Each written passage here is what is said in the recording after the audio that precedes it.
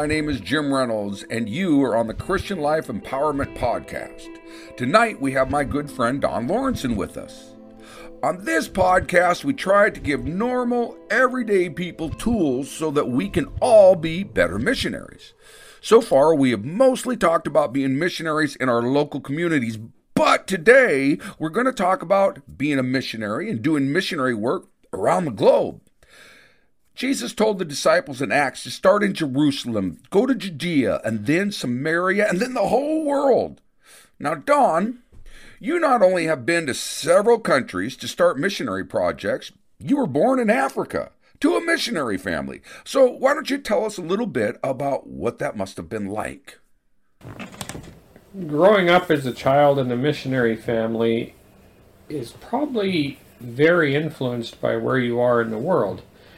In the United States, when I lived here as a child, my life was all about getting up in the morning, getting ready, going to school, coming home at night, doing your homework, maybe a couple chores, and going to bed. And that was your life day in and day out.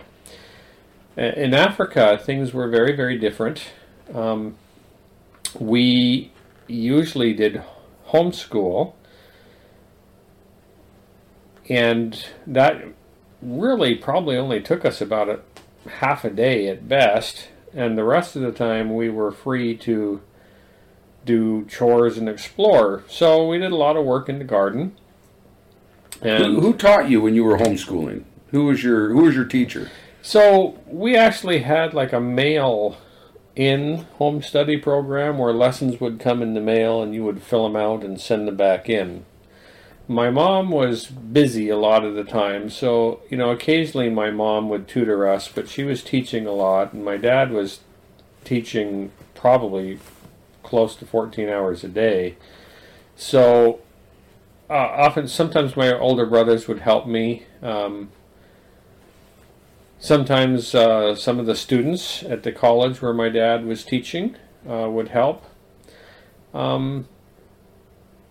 Just a smattering of people. Village life in Africa, there's not maybe hard assigned roles, and people just kind of help out. As an example, if a child was misbehaving, any one of a number of the adults of the village might stop the child and straighten him out. Children were community property. Uh-huh.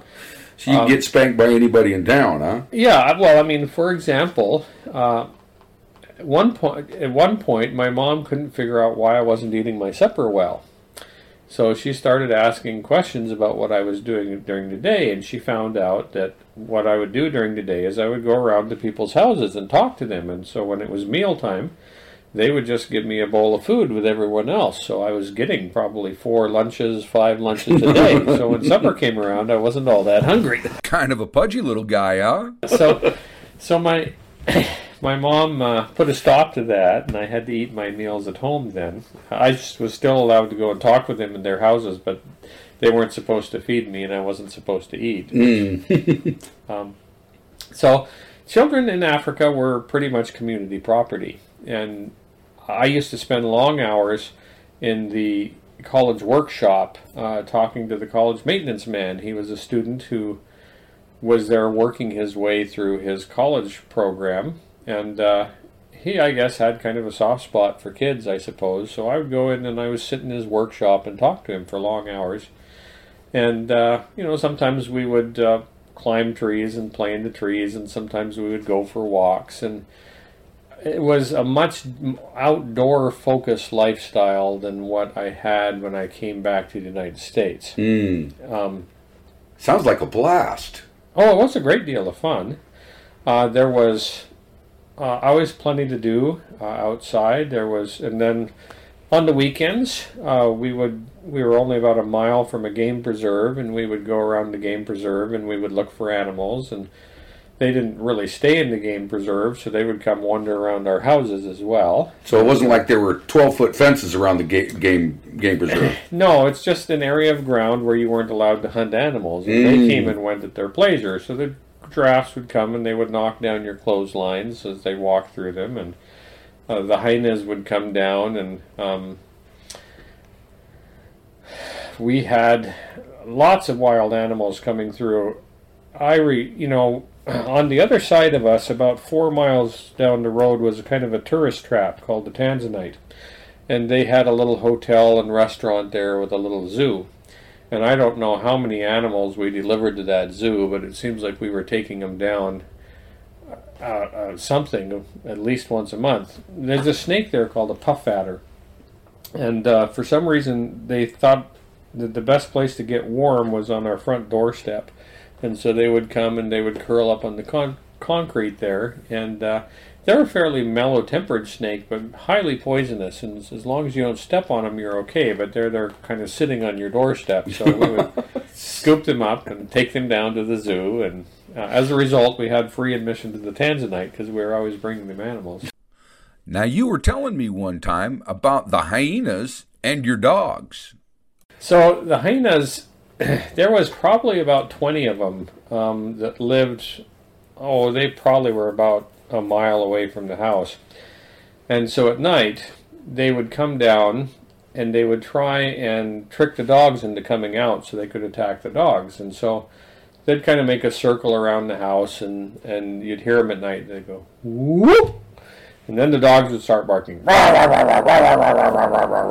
that would go on pretty much all night, so you just kind of got used to that. So you didn't feel threatened at all with hyenas and giraffes? Oh, no. I mean, we were, by African standards, a very well-to-do family. We had a house that was, more or less built out of wood and plastered over, and the hyenas were not at any risk of coming into your house. It would not have been good for a child to be out alone at night, but no, when you were in your house, you were perfectly safe. Yeah. Well, that's now. What was your father's mission there? So you said your dad and your mom both taught. Yeah. So what happened is, the first time that my dad served in Africa, he was working as a health educator at a little hospital at Harry.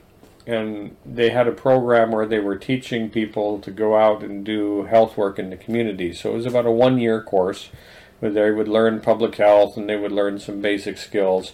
And they were working as, a lot as hospital support staff. They would go out into the surrounding communities and do home visits.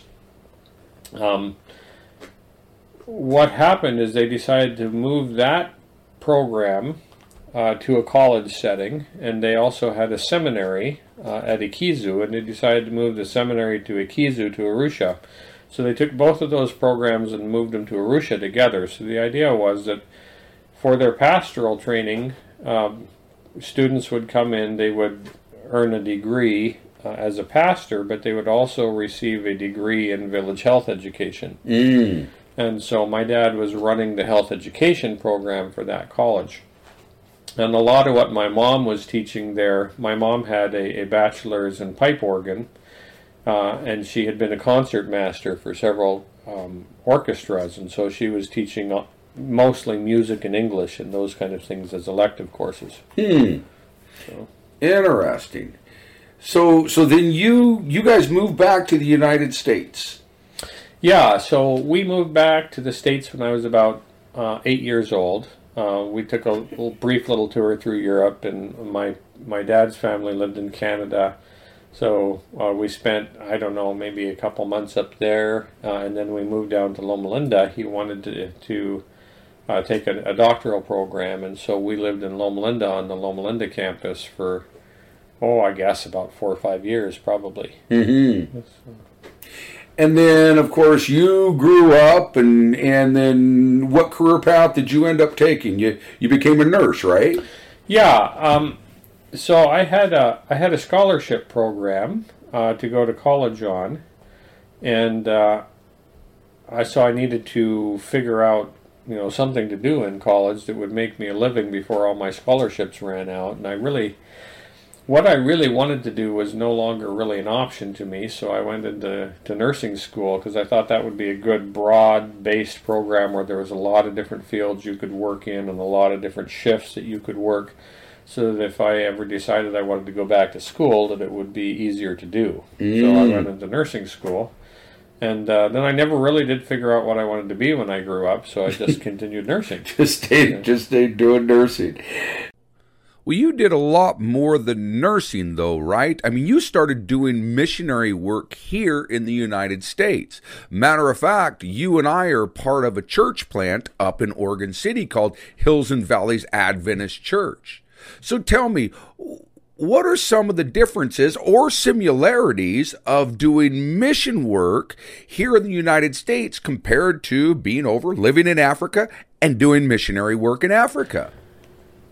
Well, I think that missionary work in the United States is not so different from missionary work overseas.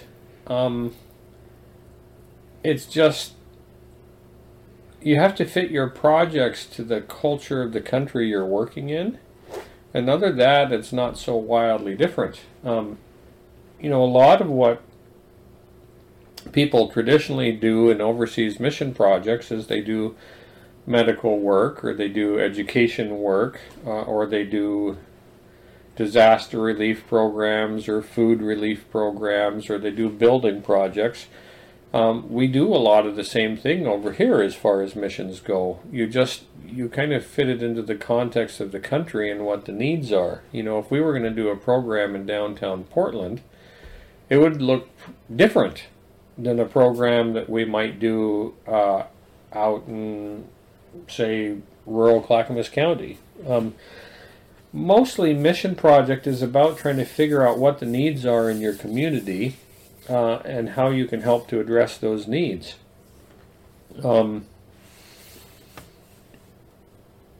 That's usually best accomplished by community connections. If you can find people in the community who kind of know what the needs are and kind of attach yourselves to them in some degree to build a program, then you probably have a good chance of finding the people who have needs and meeting those needs. So a lot of it is just kind of keeping your eyes open for where people need something they don't have that you have the ability to fill.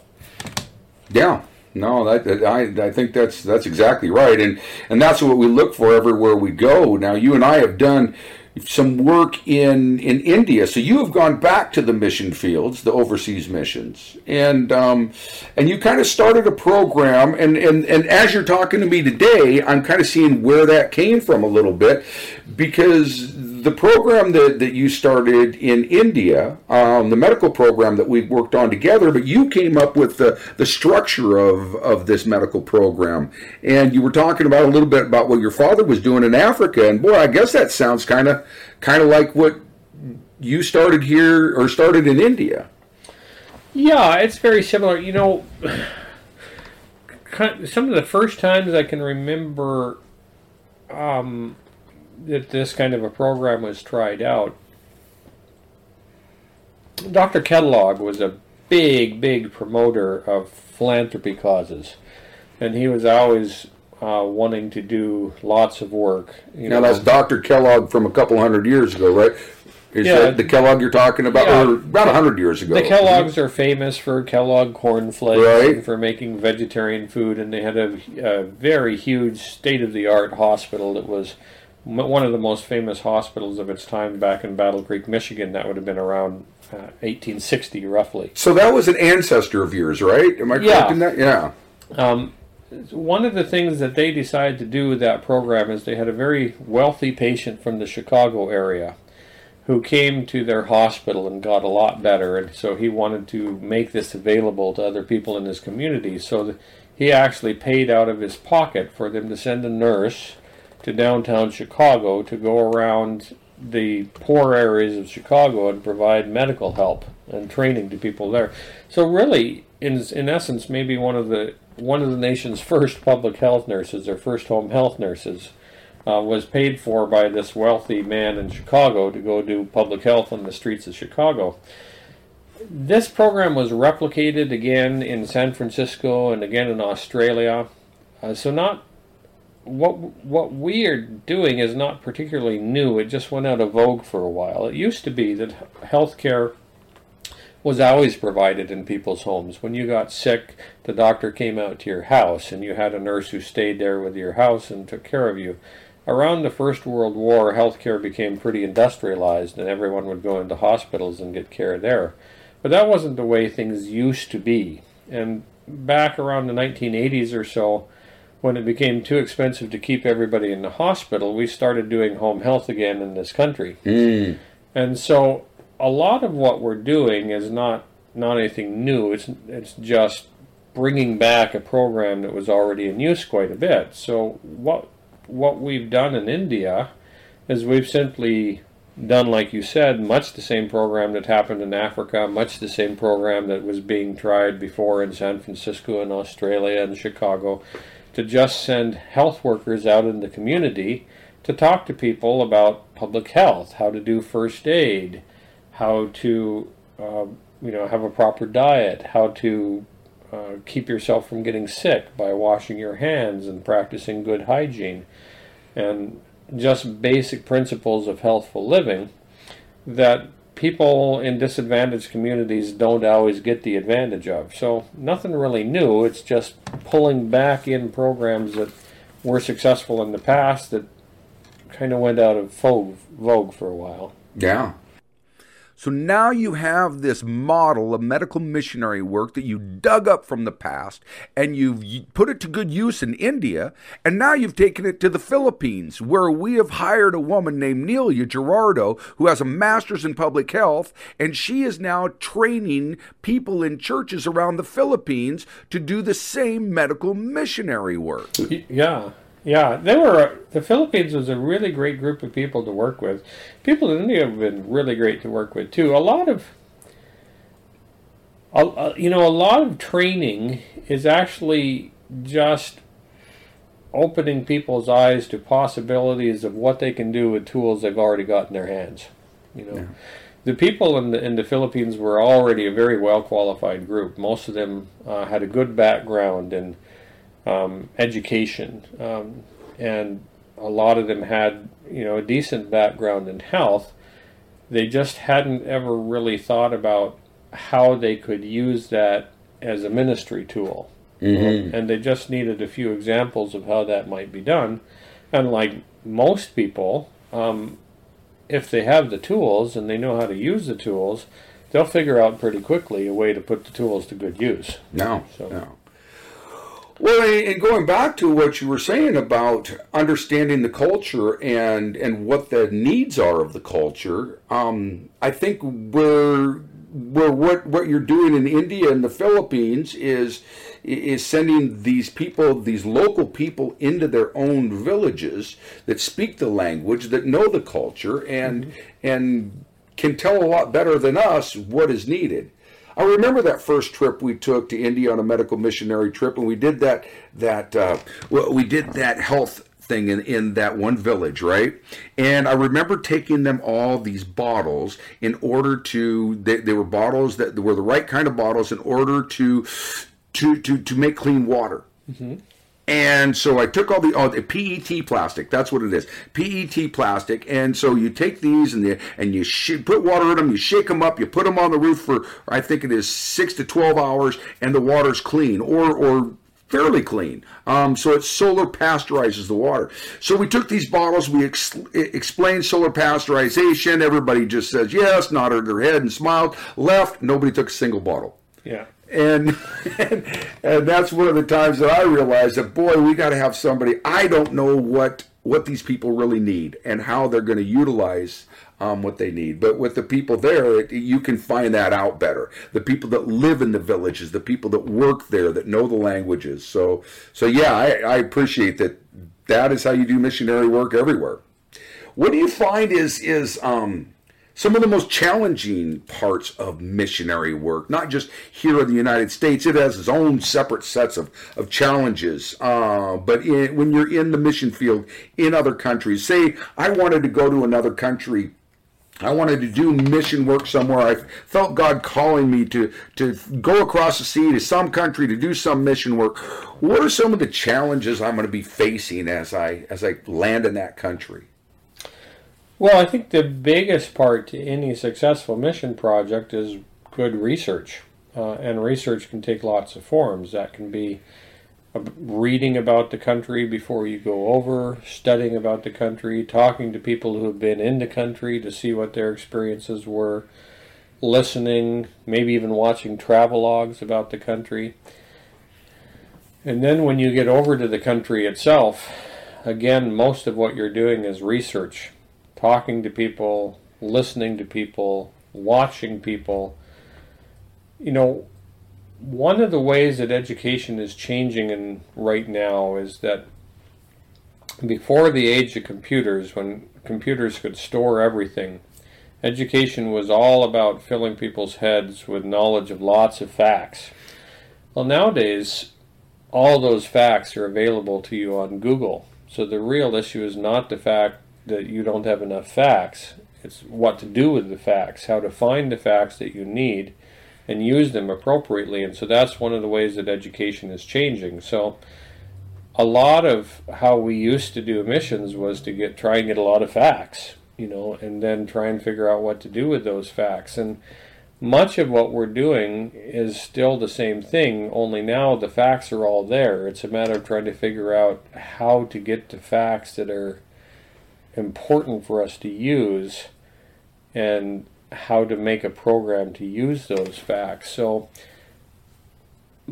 if I sit down with you in your house and I start talking to you about something that's important to me, the only part of what you'll remember is where somehow we had a chance interaction between what was important to you and what was important to me. And so most of my time will be wasted. Mm-hmm. If I come into your house and I find out what is important to you, and then we talk about what is important to you, almost everything that I say is going to be important to you. And so a lot of what you're doing in mission work is sitting down with people and finding out what is important to them, and wherever you have an opportunity where you have something to share on something that's important to them, that's what you do. That's very good insight, especially when you're dealing with other cultures and trying to figure out these cultures, because if you go in with your own thoughts, and you always do, you always go in with your own thoughts of this is how things should be. And if you stick to that and aren't willing to be flexible, boy, and I see that all the time in the mission fields. People go over there, they know what they want to do, they know what they want to get accomplished, and they leave and really not much has been accomplished. Yeah, it's a tricky part because the way we do education, people are coming in and they're expecting they're going to learn from you all these different things. But they don't really know exactly what they're going to learn. They just hope they're going to learn something useful. So when you come in and you ask them what's most important to them, it takes them a while to switch gears. They don't automatically switch from, oh, I actually need to think about what it is that I want to accomplish here. And that takes them a little bit of time. So it is a little awkward when you first go in and getting people to open up and share with you what they really have questions about. And then it's a little awkward because some of the things that they ask you questions about, you don't have any answers for. Yeah. And so hate that. And so then it's a lot about talking to them about, okay, so how do we create some kind of a project that will help you answer your questions? Because I don't have the answer. So if we're going to find an answer, how do we find the answers to this problem together? So what I hear you saying is when you go into the mission fields, go in with an open mind. Go in to listen. Yeah, I mean, for example, when we were in Africa, and you had a pipe break, you didn't have all the kind of things that I was using when I was doing maintenance in the United States to fix pipes. So you have this piece of PVC and you clean it off and you put some primer on there and you put some glue in there and you push the joints together and you hold them till they set, and that's how you fix a pipe. Or if you didn't have that, maybe you have a piece of rubber that you have a couple little iron bands around it, and you stick the rubber on and you tighten down the iron bands, and that holds your patch in place, and that's how you fixed a pipe.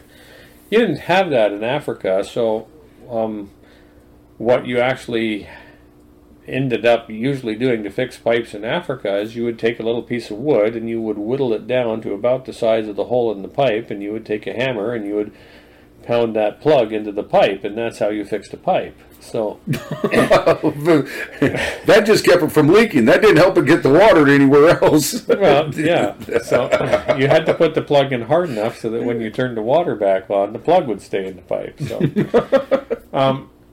So, different way of thinking.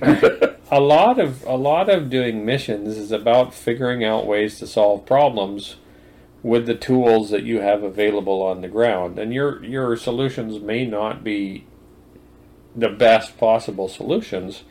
You just have to come up with a solution that works. Yeah. You were talking about these bottles and the fact that, yeah, they probably would have worked, but it wasn't something that the people were going to use, therefore it wasn't really a workable solution. So you got to figure out, what are the people actually going to use to do this? Yeah. It's like if we were to go over to India and we wanted to solve a problem with B vitamin deficiency. You can't just tell people to go to the store and buy a B vitamin supplement because they can't afford it. So they're not going to go to the store and buy B vitamins. So you've got to figure out what they normally eat in their diet that's high in B vitamins. So. Yeah. Yeah, so you have to be very creative in the mission fields, and that's one thing I can attest to.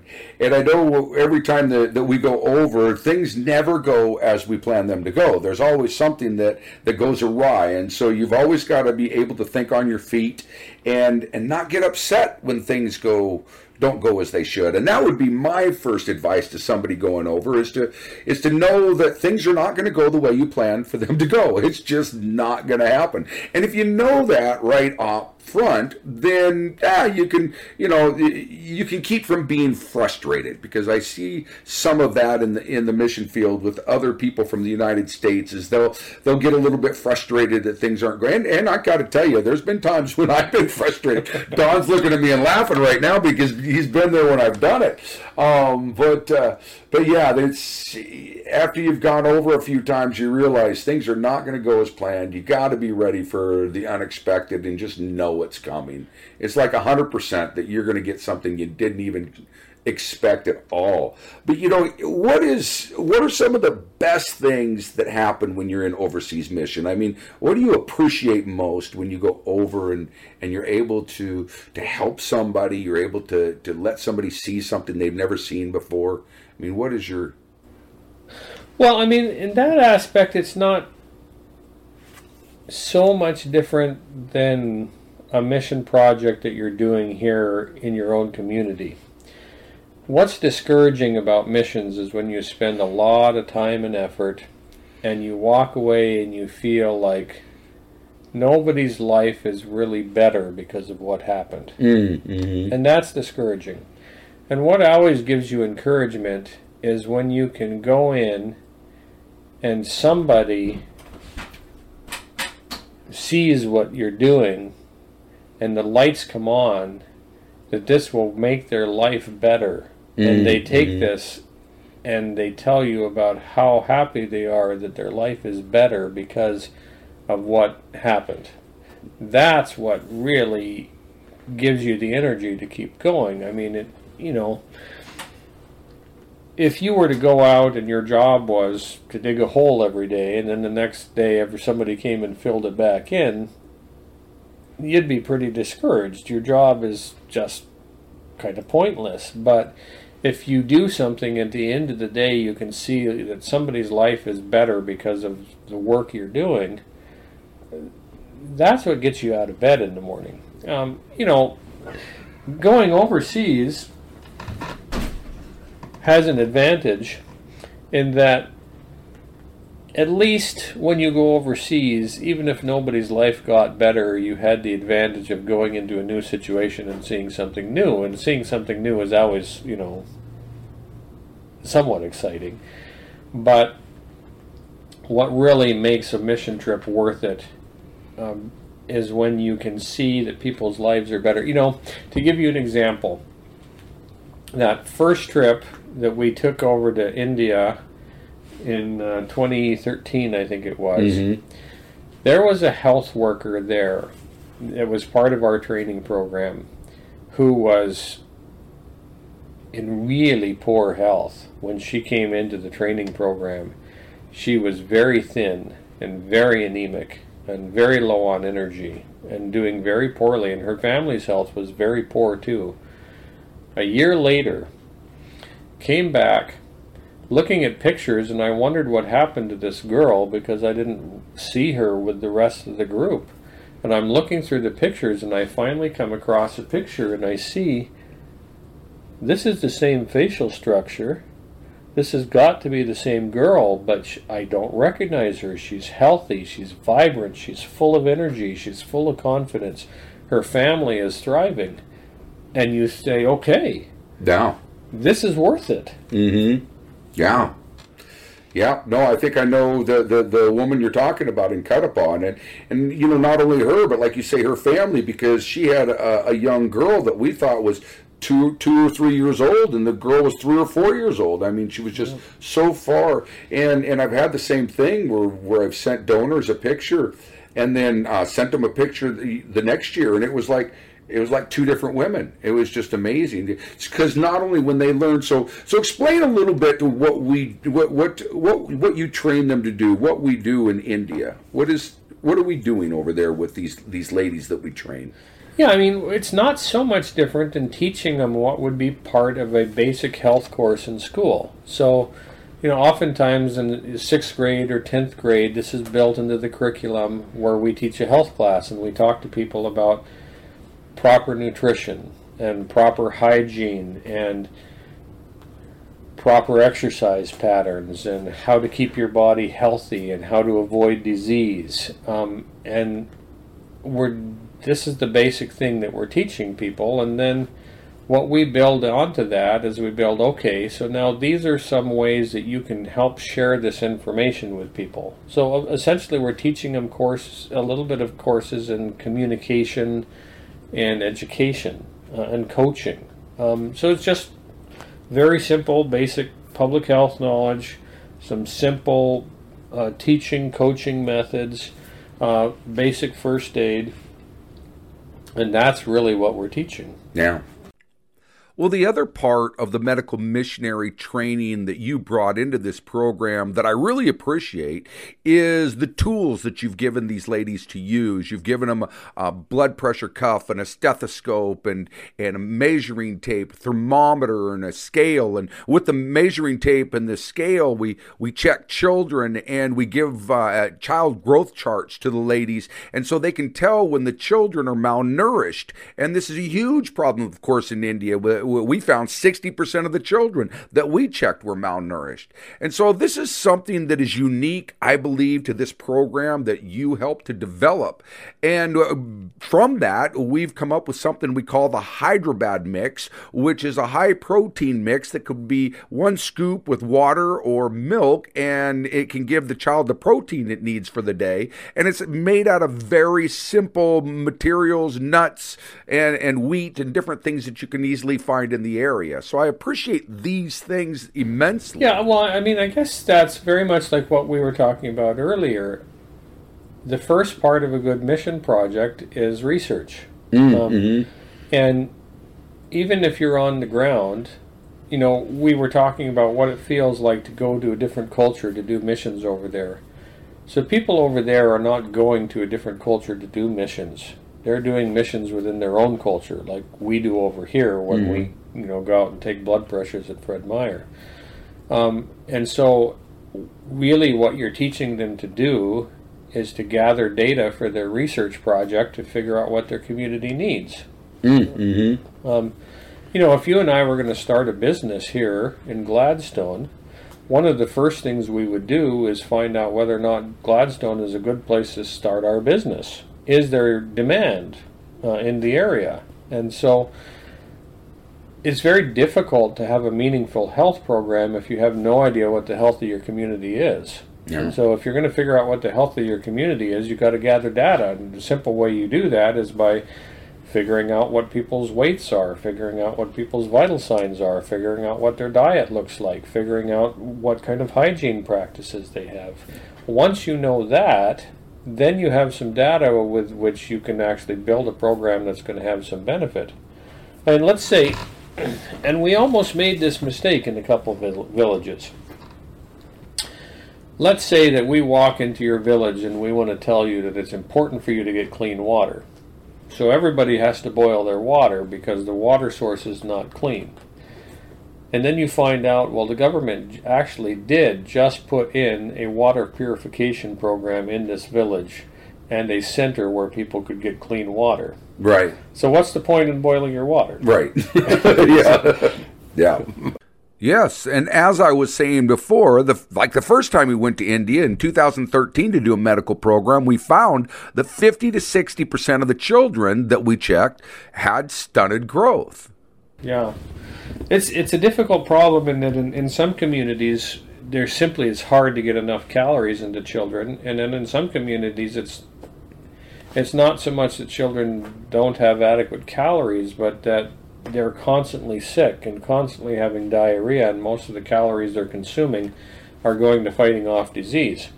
Either way, in either village, the best way to solve that program is to decrease the amount of disease, because even if they have insufficient calories, you want to make sure that they can use every single calorie they have towards building a healthy body, and you really don't want disease slowing you down. Yeah. In the other situation, the calories are there, and once you get rid of the disease, they'll all develop normally. Yeah.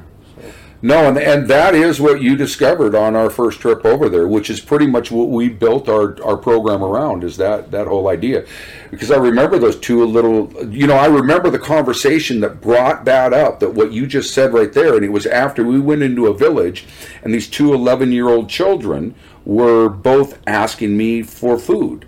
Yeah. And we didn't have any food, and I had to leave them there hungry, and it was just the worst feeling in the world. And it was that night that I asked you, what do we do? How do we feed all those kids? And you came up with that right there, which is what we have pretty much built this whole program around, that has expanded to the point where we're now going to be moving into, they want us to go into Africa with this program. We're in the Philippines. We've got over 100 people stipend and working with us in India, and so God has just really blessed some of this stuff. And to me, as far as a mission project, the biggest blessing I see, like you say, if you leave and you see that something's been done, you see that you've made a difference in somebody's life, and I think that the program that you came up with is really doing that. And so that's just, praise God, because it's all about what God has done, not what we're doing. But man, it's amazing when He uses you.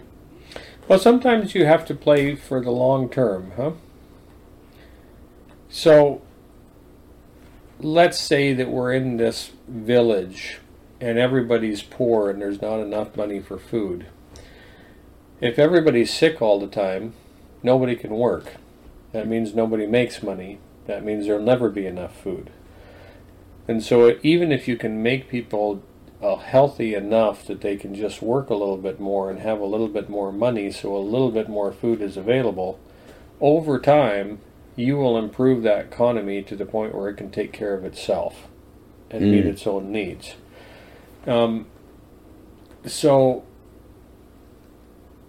sometimes people just need a little bit of an extra help to figure out how to maximize the resources they have in order to make their lives a little bit different. Sometimes all people really need is a glimpse of hope. And sometimes you go into these villages and you talk to people, and that's the real problem, is they are just hopeless. They have no hope. Yeah. They are just dragging their feet one day to the next, hoping that it all will end and they don't have to deal with it anymore. Yeah. Because they just don't have any hope, and sometimes that's all you really need, is to just create a spark of hope, and things will get better. Amen. Yeah. No, that's good. Hey, being part of an overseas mission is just an incredible experience to have.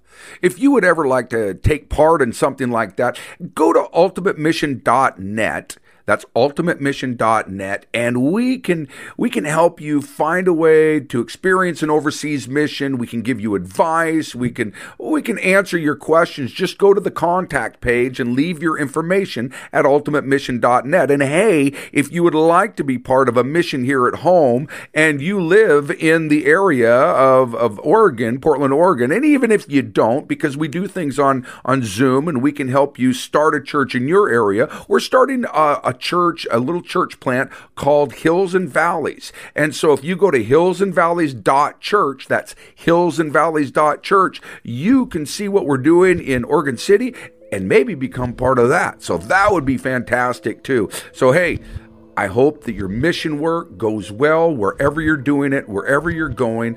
I pray that God will bless you and keep you until the next time we talk. Thank you very much for joining us. God bless and goodbye.